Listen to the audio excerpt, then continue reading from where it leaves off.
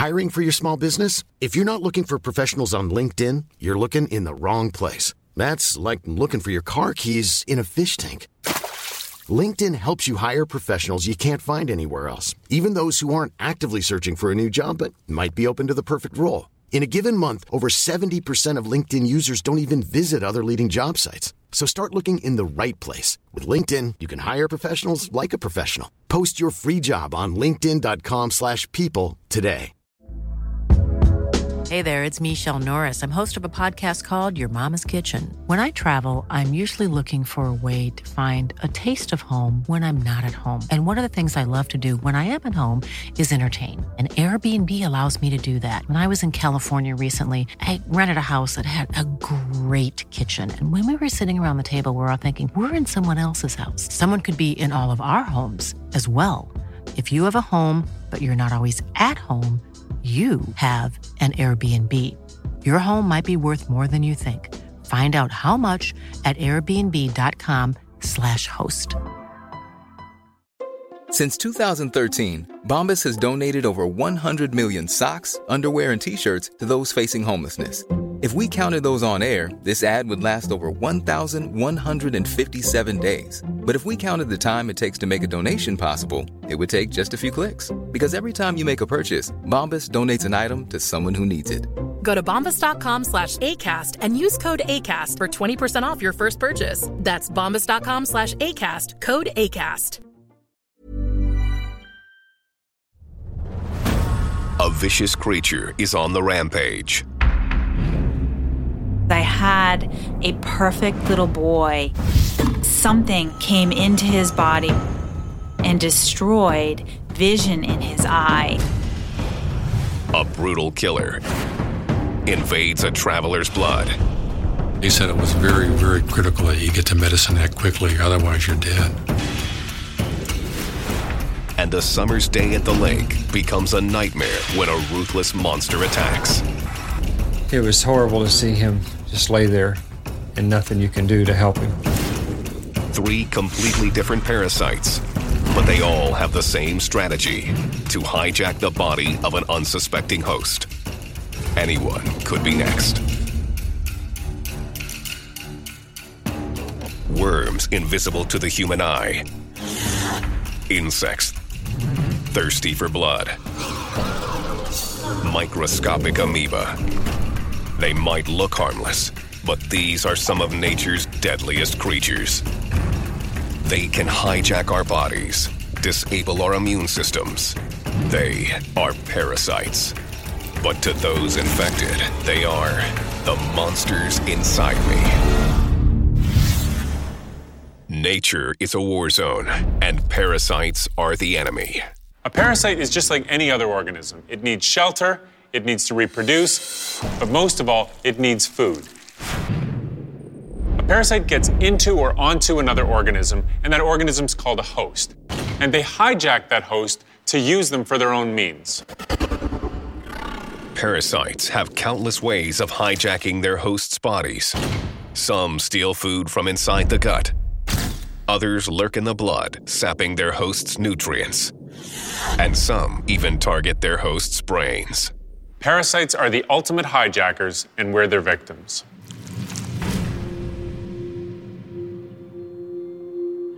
September 1998, Massachusetts. Christopher Durant is a bright 4-year-old boy living with his parents and younger sister. Oh, life's great. We're all doing wonderfully. The kids are great. They're healthy. They're having a fun time. Life is just really, really good. Chris just had his 4th birthday, and we always take the kids for well baby visits to the pediatrician on or around their birthdays. And the pediatrician gave him a perfect bill of health, including 20/20 vision in both his eyes. But Christopher's life is about to change forever.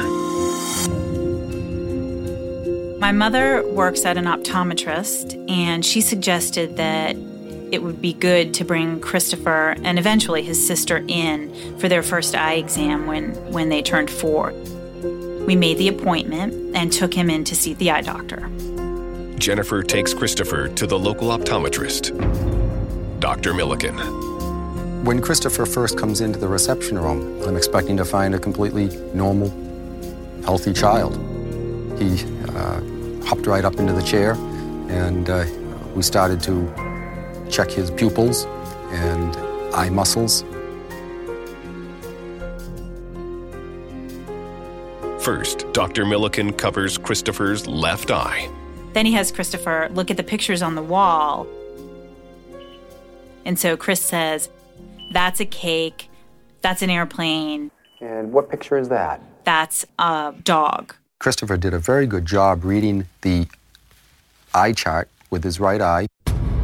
And then I asked Christopher to switch the cover to the other eye. And it was very apparent that he just didn't want to cover the right eye. So I reached up and I physically put that occluder right in front of his eye so that he can only see out of the left eye. And as soon as he did, he just started looking around the room almost like it was a mystery where the eye chart was. When Christopher is asked to read the chart again, his strange behavior continues.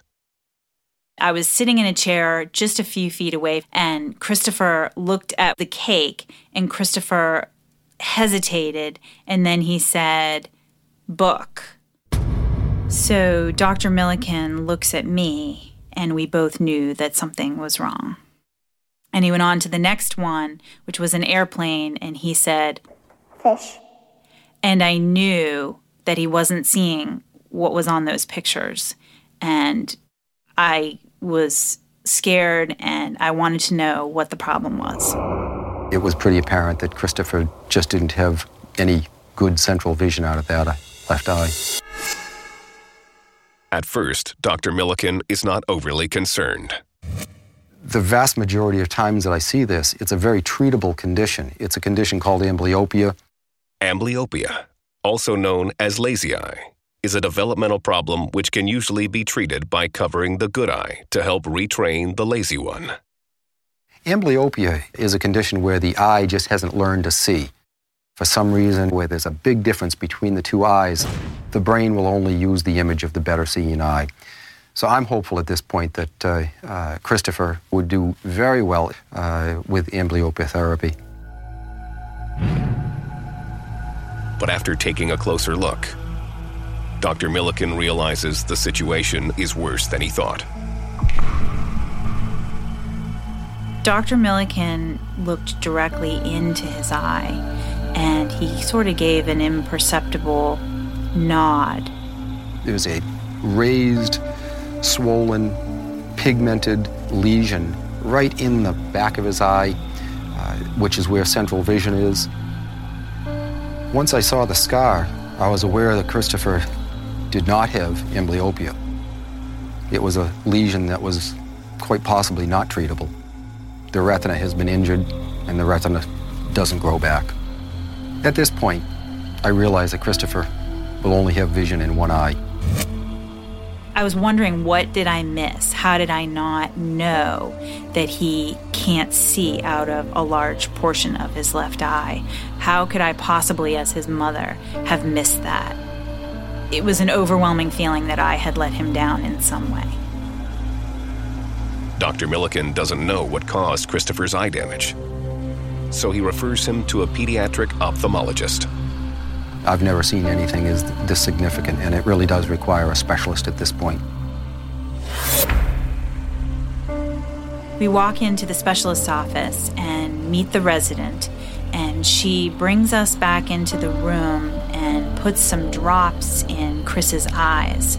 And then we go back out to sit in the waiting room for about 20 minutes so those drops can take effect. The drops dilate Christopher's eyes, allowing the specialist to take a closer look at his retina. We went back in, and with his headlamp on, the specialist looks into Chris's eyes and kind of moves back and forth, trying to get a deep look in his eyes. And when he finishes, he looks up at me and he says, "Chris has toxicariasis." Toxocariasis is a disease caused by a parasite. I had a perfect little boy, and something came into his body and destroyed vision in his eye. And I've never been that angry in my life. Toxocara is a parasitic worm. When the eggs enter the human body, they hatch into larvae in the intestine. The larvae travel through the body in the blood, attacking the body's tissues. The body's immune system fights and kills the parasite, causing inflammation in the affected tissues. This isn't usually a problem. But if by chance the parasite reaches the eye, the inflammation can damage the retina. And the result is blindness. The damage done by the parasite is irreversible. Christopher may never see out of his left eye again. But he might not be the only one in his family to be affected. To get from host to host, the parasite employs a cunning strategy. The Toxocara parasite hijacks an organism you would never expect to hurt you, the family pet. I learned that toxocariasis comes from the ingestion of roundworm, which primarily comes from dogs. Once I found out it was from dogs, I immediately looked to our black lab. If the Durant's dog is infected, the entire family could be at risk. I was really conflicted. If it's our dogs, how do I get rid of a family member?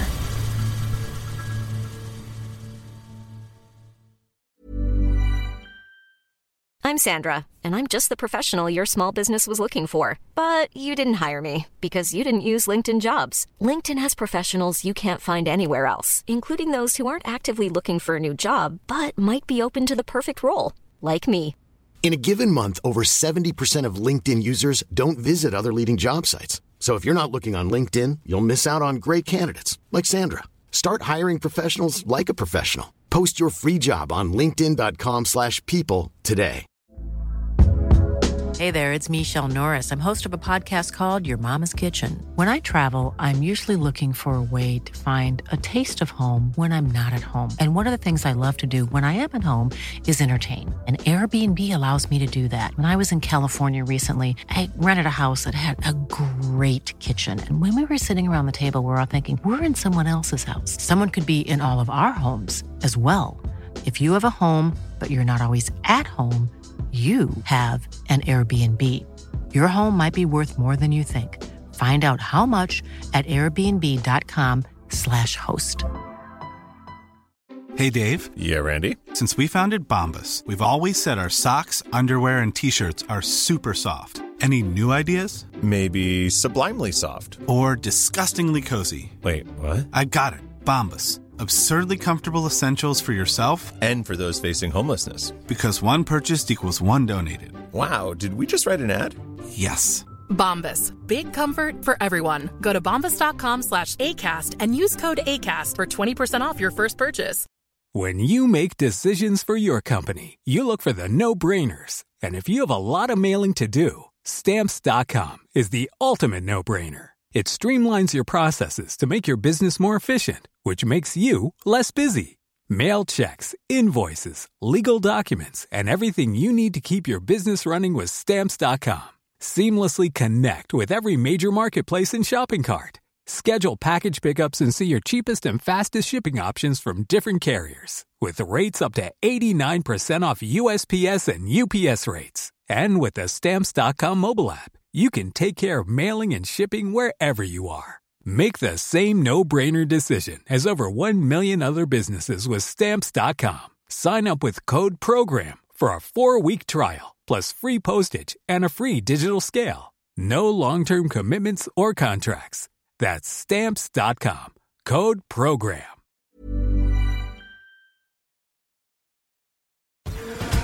Four-year-old Christopher Durant has been attacked by the sight-stealing parasite Toxocara, leaving him blind in one eye. Dogs are the main transmitters of the Toxocara parasite, making the family's pet Labrador the prime suspect. Toxocara is adapted to live inside the digestive system of a puppy. And it hijacks that digestive system to get all of its nutrients, so when the puppy eats, Toxocaras would get first crack at all those nutrients.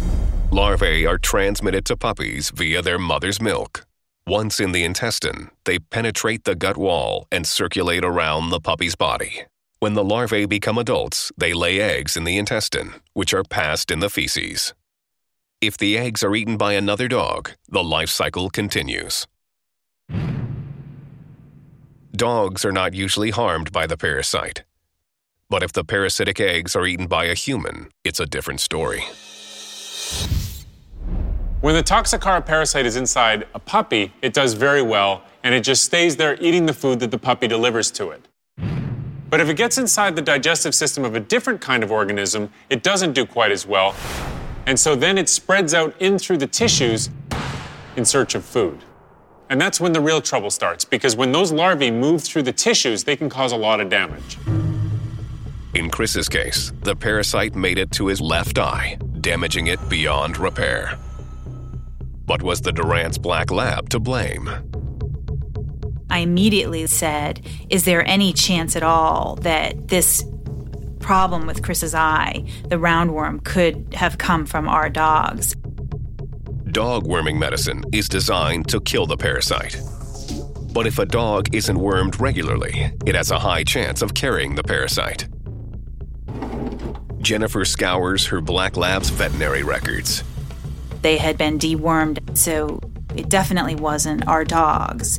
Because the family dog has been wormed regularly throughout its life, there's no chance it could be hosting the parasite. So how Christopher became infected is still a mystery. One man who spent his career studying how the Toxocara parasite spreads is Dr. Kevin Kazakos, a parasitologist at Purdue University. By repeating a classic experiment, he can reveal just how common the parasite is in the environment. Over the course of a week, he allows 2 unwormed puppies to defecate in a defined area. At the end of the week, he collects the samples of the puppy's fecal matter. Okay, we've got our samples now, and now we're going to take these samples back to the lab and do our testing on them. So we have 93 eggs on the count. So we would multiply that by 100, and that would mean it has 9,300 eggs per gram of feces. It's not unusual to find Toxocara puppies shedding 100,000 eggs per gram of feces or more. Using the data from the experiment, Dr. Kazakos comes to some shocking conclusions. In simply 1 week with those 2 puppies, we estimated that they shed 20.5 million eggs into the soil. Millions of these parasites are lurking in the soil waiting to hijack their next host, which could be a dog or a person. A national survey done not too long ago looked at over 6,000 dogs from all over the country, and they found 15% of them were infected with Toxocara. And if you looked at puppies, you might be up over 80% or higher. Armed with this information, Jennifer develops her own theory as to how Chris contracted the Toxocara parasite. Chris must have been in a sandbox somewhere, put some dirt in his mouth, and eaten it, and gotten roundworm from it. The Durants may never know for sure when or how the parasite entered their son's body. But they can never forget how his immune system's fight against the hijacker left Chris blind in one eye. To make sure that Chris's immune system did kill all the larvae, they take their son to have his blood analyzed. The results come back negative.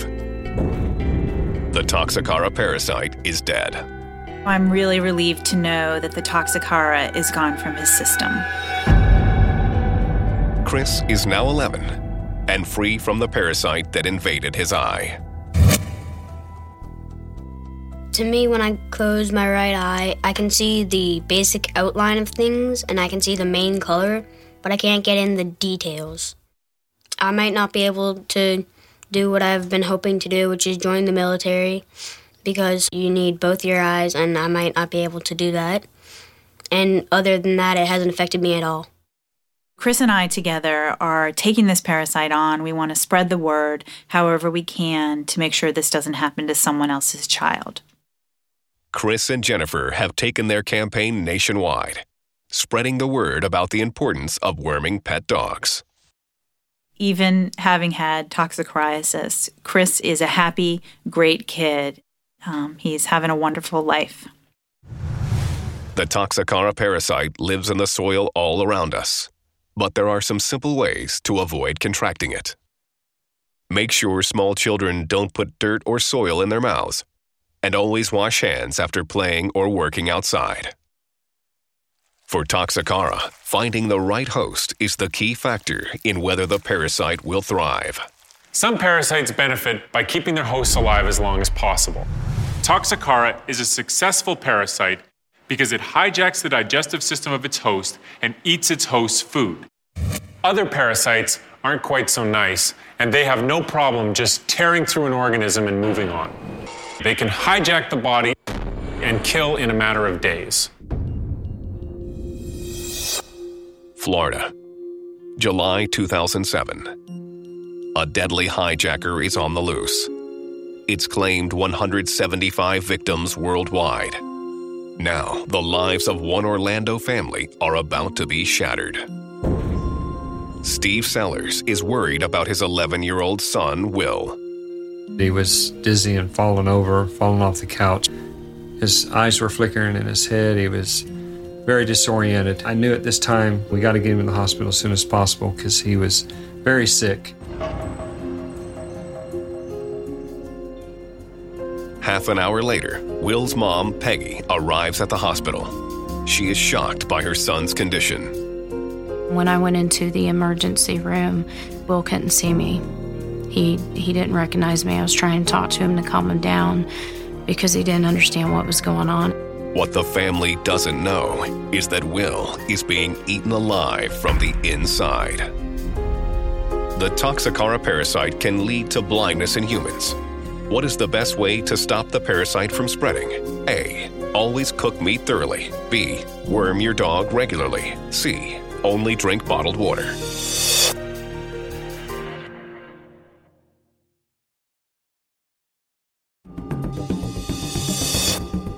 The best way to stop the Toxocara parasite from spreading is to worm your dog regularly.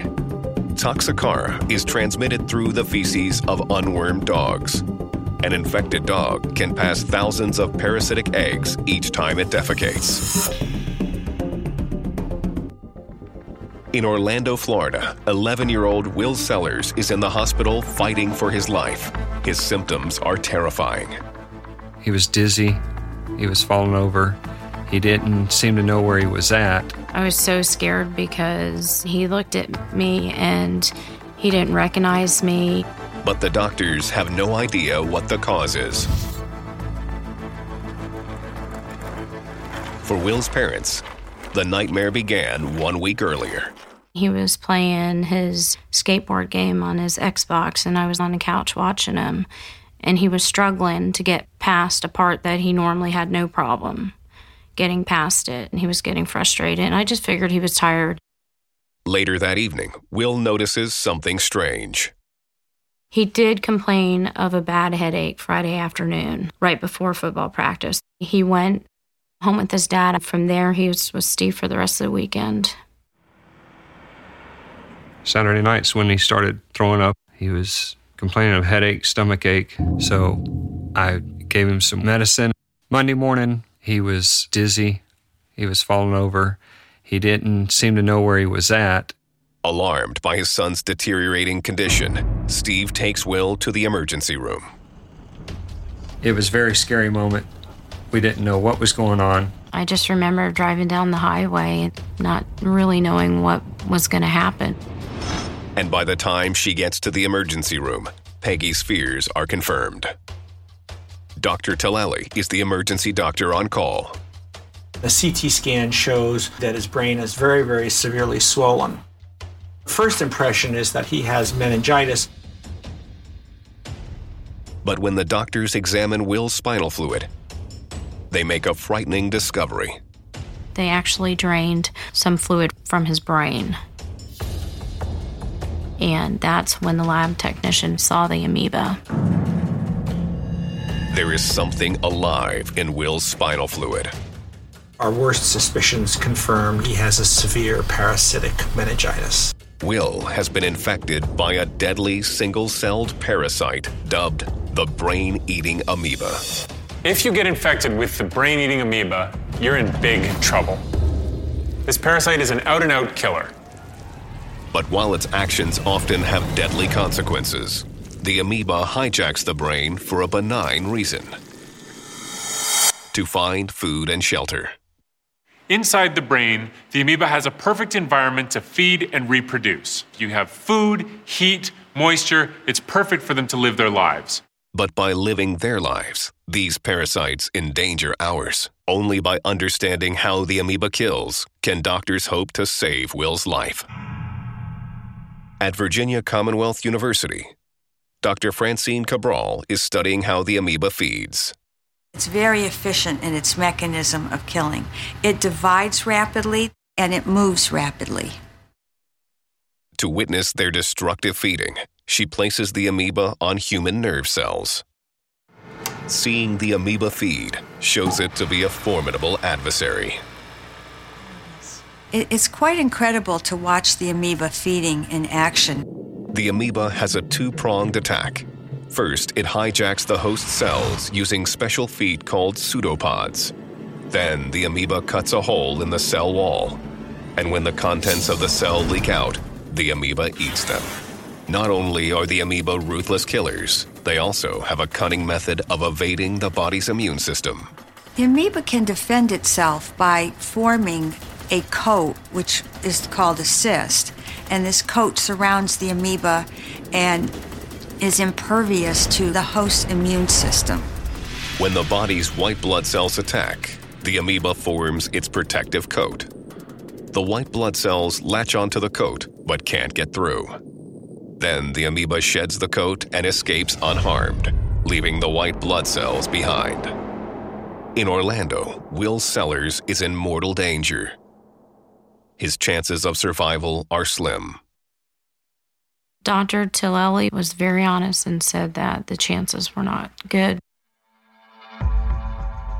They told us that he had a 10% chance of survival, but they were going to do everything they possibly could to save his life.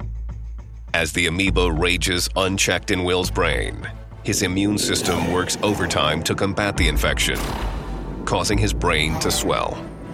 What happens is that when the amoeba gets into the brain, in a sense, it's holding the brain hostage. So when the body sends in its immune system to try to defuse the hostage situation, often it does even more damage as a result. The problem with infections of the nervous system are twofold. One is that the organism itself causes damage, but that in the course of fighting the infection, the body causes inflammation, the brain becomes swollen, and it no longer has room to survive in the contents of the skull. If we stood any chance, now would be the time to act. To kill the amoeba, the doctors give Will antibiotics, and to control the swelling, they give him steroids. But when they don't help, Will's chances of survival grow dimmer. If one looks at the cases of amoebic meningitis, one will see that the numbers of survivors are in the single digits. Though Will's parents are praying for the best, the severity of the situation begins to dawn on them. I just remember thinking, oh my gosh, I can't believe this is happening. I knew things were bad.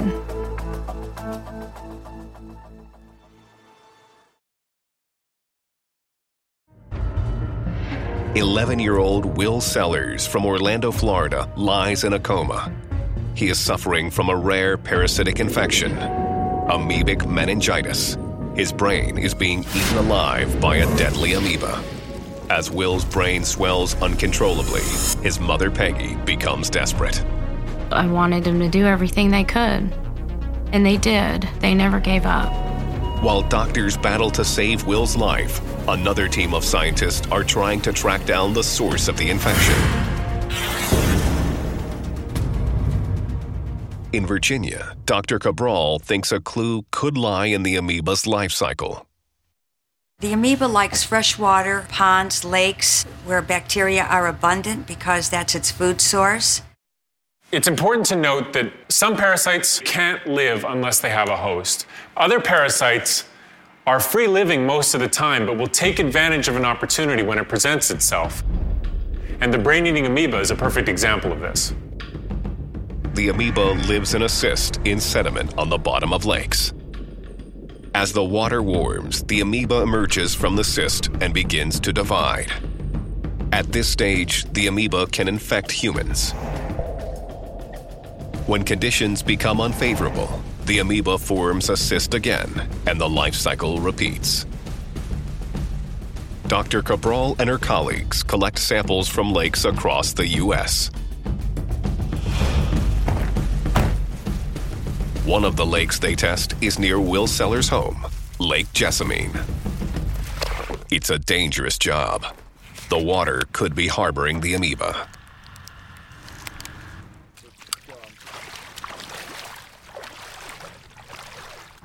The samples are sent back to Cabral's lab for analysis. We have collected some surface water samples. In addition to surface water, we've also collected sediment samples, and we're going to test this water to determine whether there are amoebae present. The samples are placed on a petri dish coated with bacteria. If there are a few amoeba in the water, they will start to eat the bacteria, and then they'll divide, and we'll be able to detect it.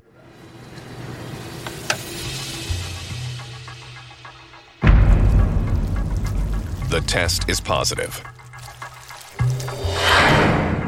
The lake near Will Sellers' house contains the deadly parasite. I had a feeling it was water related, and I pinpointed when it happened because he played down at the lake. It's now clear how Will became infected. A week before he's rushed to the hospital, Will was on Lake Jessamine. One of William's friends called and asked if he could come over and go wakeboarding. And he was so excited because he hadn't actually wakeboarded yet. He wanted to. He spends the whole afternoon wakeboarding on the lake. But when he falls in, the water forces its way up Will's nostrils, carrying the deadly amoeba with it. The amoeba attach to the nerve endings inside his nostrils and crawl up to the brain. In the hospital, Will is fighting for his life. Each hour that went by, his organs were shutting down, and we made the decision that if he did go into cardiac arrest, that we wouldn't revive him. At 3 o'clock in the afternoon on July 17th, 10 days after going wakeboarding on Lake Jessamine, Will Sellers passes away. To see your child die right before your eyes in a hospital bed it's like a nightmare, and it was horrible to see him just lay there and nothing you can do to help him. Since losing her son, Will's mom, Peggy, has dedicated her life to preventing future tragedies. Although it is rare, it is real. And trying to help other families is the way I keep Will in my life. He's my driving force. Most amoeba don't hurt people at all, and in fact, the brain-eating amoeba usually doesn't infect people. There have only been about 200 reported cases of people getting infected by it. So for the parasite, getting inside a human is bad news too, because it's a dead end. When Will died, the amoeba were trapped in his brain and would eventually die as well. 11-year-old Will Sellers only had to go to a lake behind his house to come in contact with a brain-eating amoeba. Cabral's research indicates that as many as 70% of America's lakes may harbor the parasite, but because they exist in such small numbers, infections are very rare. But the danger is always there. Are we looking at an outbreak? It's possible that as the water warms up, the amoeba have a chance to divide, and there would be greater numbers of amoeba in the water. And even in warm water, some simple measures can protect swimmers. The way to prevent deaths from occurring, first of all, is to educate the public about this disease. And secondly, it would be very important to wear nose plugs when doing recreational activities such as diving or wakeboarding, where you're underwater quite a bit. For the amoeba, being in the right place at the right time is all it needs to find its way into a new host. But some hijackers don't wait around. They take a more proactive approach. For parasites, one of the big problems they face is how to get to their hosts. And some parasites have a brilliant solution. They hijack an animal that they can use to get to their host. For these parasites, hijacking an intermediate host, like an animal or insect, is a vital step to their ultimate goal: finding a human host. At Michigan State University Medical Center, Dwight Scott is about to undergo an urgent procedure to analyze his spinal fluid. Come on in. Yes, I didn't think I'd see you back. Have a seat up here. Step up on this and sit down. Dwight has a deadly parasite, one so rare that he is the only known case in the United States. I guess it's kind of an exclusive club, but it's not the kind of club you'd normally want to be in, I'm afraid. Do you have any questions? I can see you're still a little nervous, though. Well, I don't like the idea. Yeah, I know. No, nobody does. Well, why don't you go on out? This test will tell Dwight and his doctors whether the deadly parasite has advanced to his brain. But it's a delicate procedure, and everything hinges on the results. His wife, Cindy, can only hope for the best. If the parasite goes to the brain, as I understand it, it is pretty much a death sentence.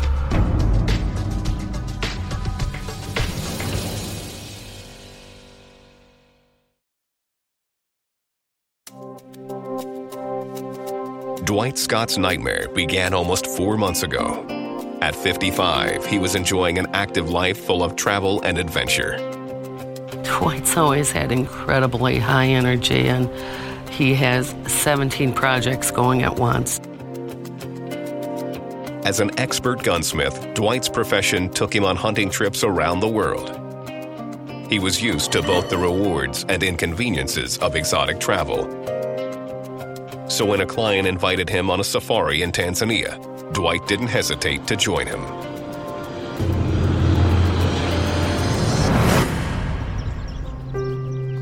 I've been to Africa 11 times. We were there 3.5 months ago, and I was there for a little over 3 weeks. But 2 weeks into the trip, Dwight suddenly starts to feel unwell. I just started to feel very, very weak. One day you wake up and you're so weak that you can't hardly get out of bed. He consults with the camp nurse, who thinks he's having a bad reaction to the anti-malarial drugs he's been taking. On her advice, he stops the medications right away. And then over the next couple of days, I just got weaker and weaker and weaker until I was so weak I couldn't stand on my own.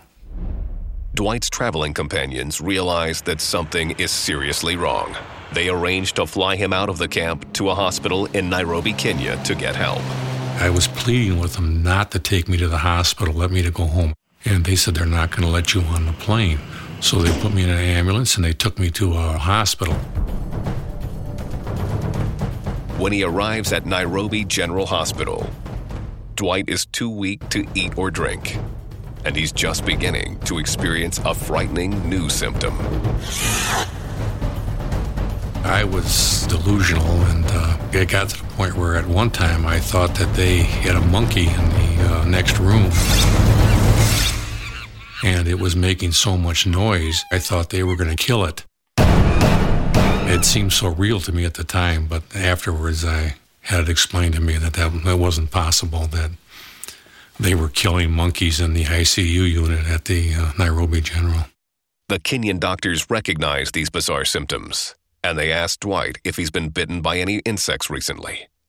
Looking back, he does remember one particular bite. I've been bitten probably 1,000 or more times, but in this particular case, I got a bad one. It's the clue they need to make the diagnosis. The doctors tell him they know what is causing his symptoms. I was fortunate that they had seen 2 cases of this in the last 20 years, so they diagnosed the problem within about the first hour of being there. And what's astounding is that the illness that has Dwight fighting for his life started with a simple fly bite. Africa is a big place, and there's different animals, different pests in different places. But in Tanzania, you have the tsetse flies. They are about the size of a housefly and normally a little bit bigger, but they're just extremely aggressive, and you just hate to have them pestering you all day long. But the tsetse fly that bit Dwight wasn't just a nuisance. It was infected with a deadly parasite, a single-celled killer called trypanosoma. And when the fly bit him, these parasites flooded into Dwight's bloodstream. Inside his body, these cunning intruders began to divide and elongate. They used their long tails, called flagellum, to swim throughout his bloodstream. The result is a severe case of trypanosomiasis, or African sleeping sickness. The trypanosome needs to get to its next victim, and what better way to do that than to hitch a ride inside the body of a fly that feeds on blood? Dwight's immune system is helpless to stop the microscopic assassins. Each individual trypanosoma parasite is armed with a shield of proteins. In the bloodstream, white blood cells recognize these proteins as foreign, and they build up antibodies that attack the proteins. But trypanosomes can actually change their protein coat of armor, rendering the blood's antibodies useless. This leaves them free to reproduce and devastate the body's red blood cells, the very cells that carry nutrients and oxygen throughout the body. Starved of nutrients, the patient goes into a coma and ultimately dies. What the trypanosomes do is to literally feed off the glucose that you're supposed to be sending to your cells so that your body is not getting as much energy as it needs, and that's what makes you sleepy. They told me that I was about 24 hours from being gone, being dead. Doctors immediately start Dwight on drugs they hope will save his life. I got my first shot of medicine that evening. They said it was very, very critical that you get to medicine that quickly, otherwise you're dead. This life-saving medication is called Suramin. Made only in Africa, the drug is designed not only to immediately kill the trypanosoma parasite, but to linger in the body as protection against the parasite's offspring. After 2 weeks in intensive care, Dwight recovers enough to fly home to his wife and family in Michigan. When I went to the airport to pick him up, he looked 20 years older and had lost probably 20 pounds and was absolutely and completely exhausted. In spite of the Suramin treatment, back home, Dwight's symptoms persist. We drove home and he went to bed. And that's pretty much where he stayed for a good while. You are really, really weak. It's an all-out effort just to get up and walk across the room or go and try to get something to eat. Dwight's symptoms are a warning sign that despite the medication he was given in Africa, the trypanosome may still be lurking inside him. And if the killer parasite has crossed into Dwight's brain, the next stage is coma.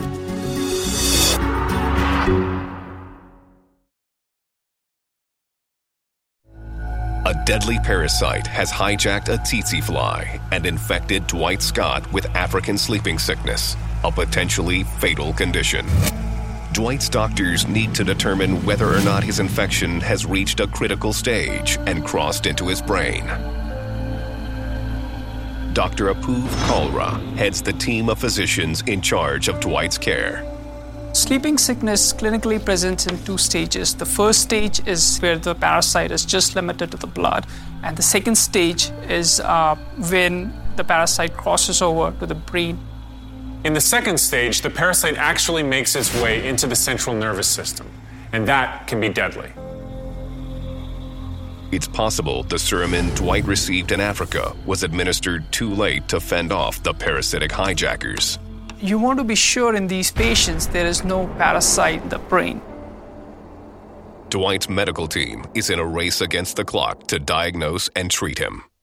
There's only one way to determine whether the parasite is in his brain, and that's by performing a spinal tap.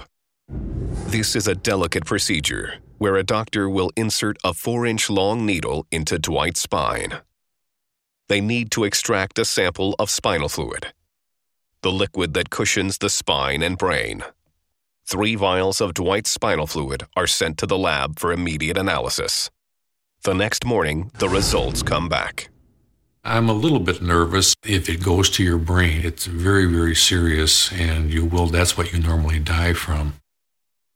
Finally, Dr. Kalra arrives with the news.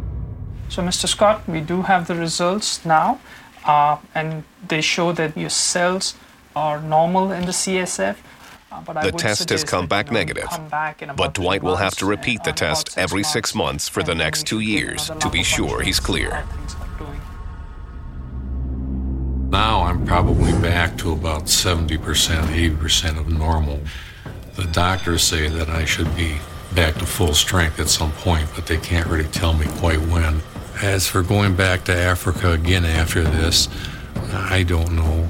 One thing I would like to say is that the care I got in Africa I thought was just excellent. Certainly I wouldn't be here today had they not been as efficient as they were. Parasites live in every country, in every climate, in every corner of the world, lying, waiting, ready to hijack an unsuspecting host. Parasites are the ultimate hijackers, and they're found in or on every kind of organism on the planet. They steal their host's nutrients, they breed inside them, and in some cases, they destroy them. And avoiding them is impossible. They survive because they're able to adapt to live off of almost every type of organism. They were here before us, and they'll be here long after we're gone. For as long as there's life on this planet, chances are there will always be parasites.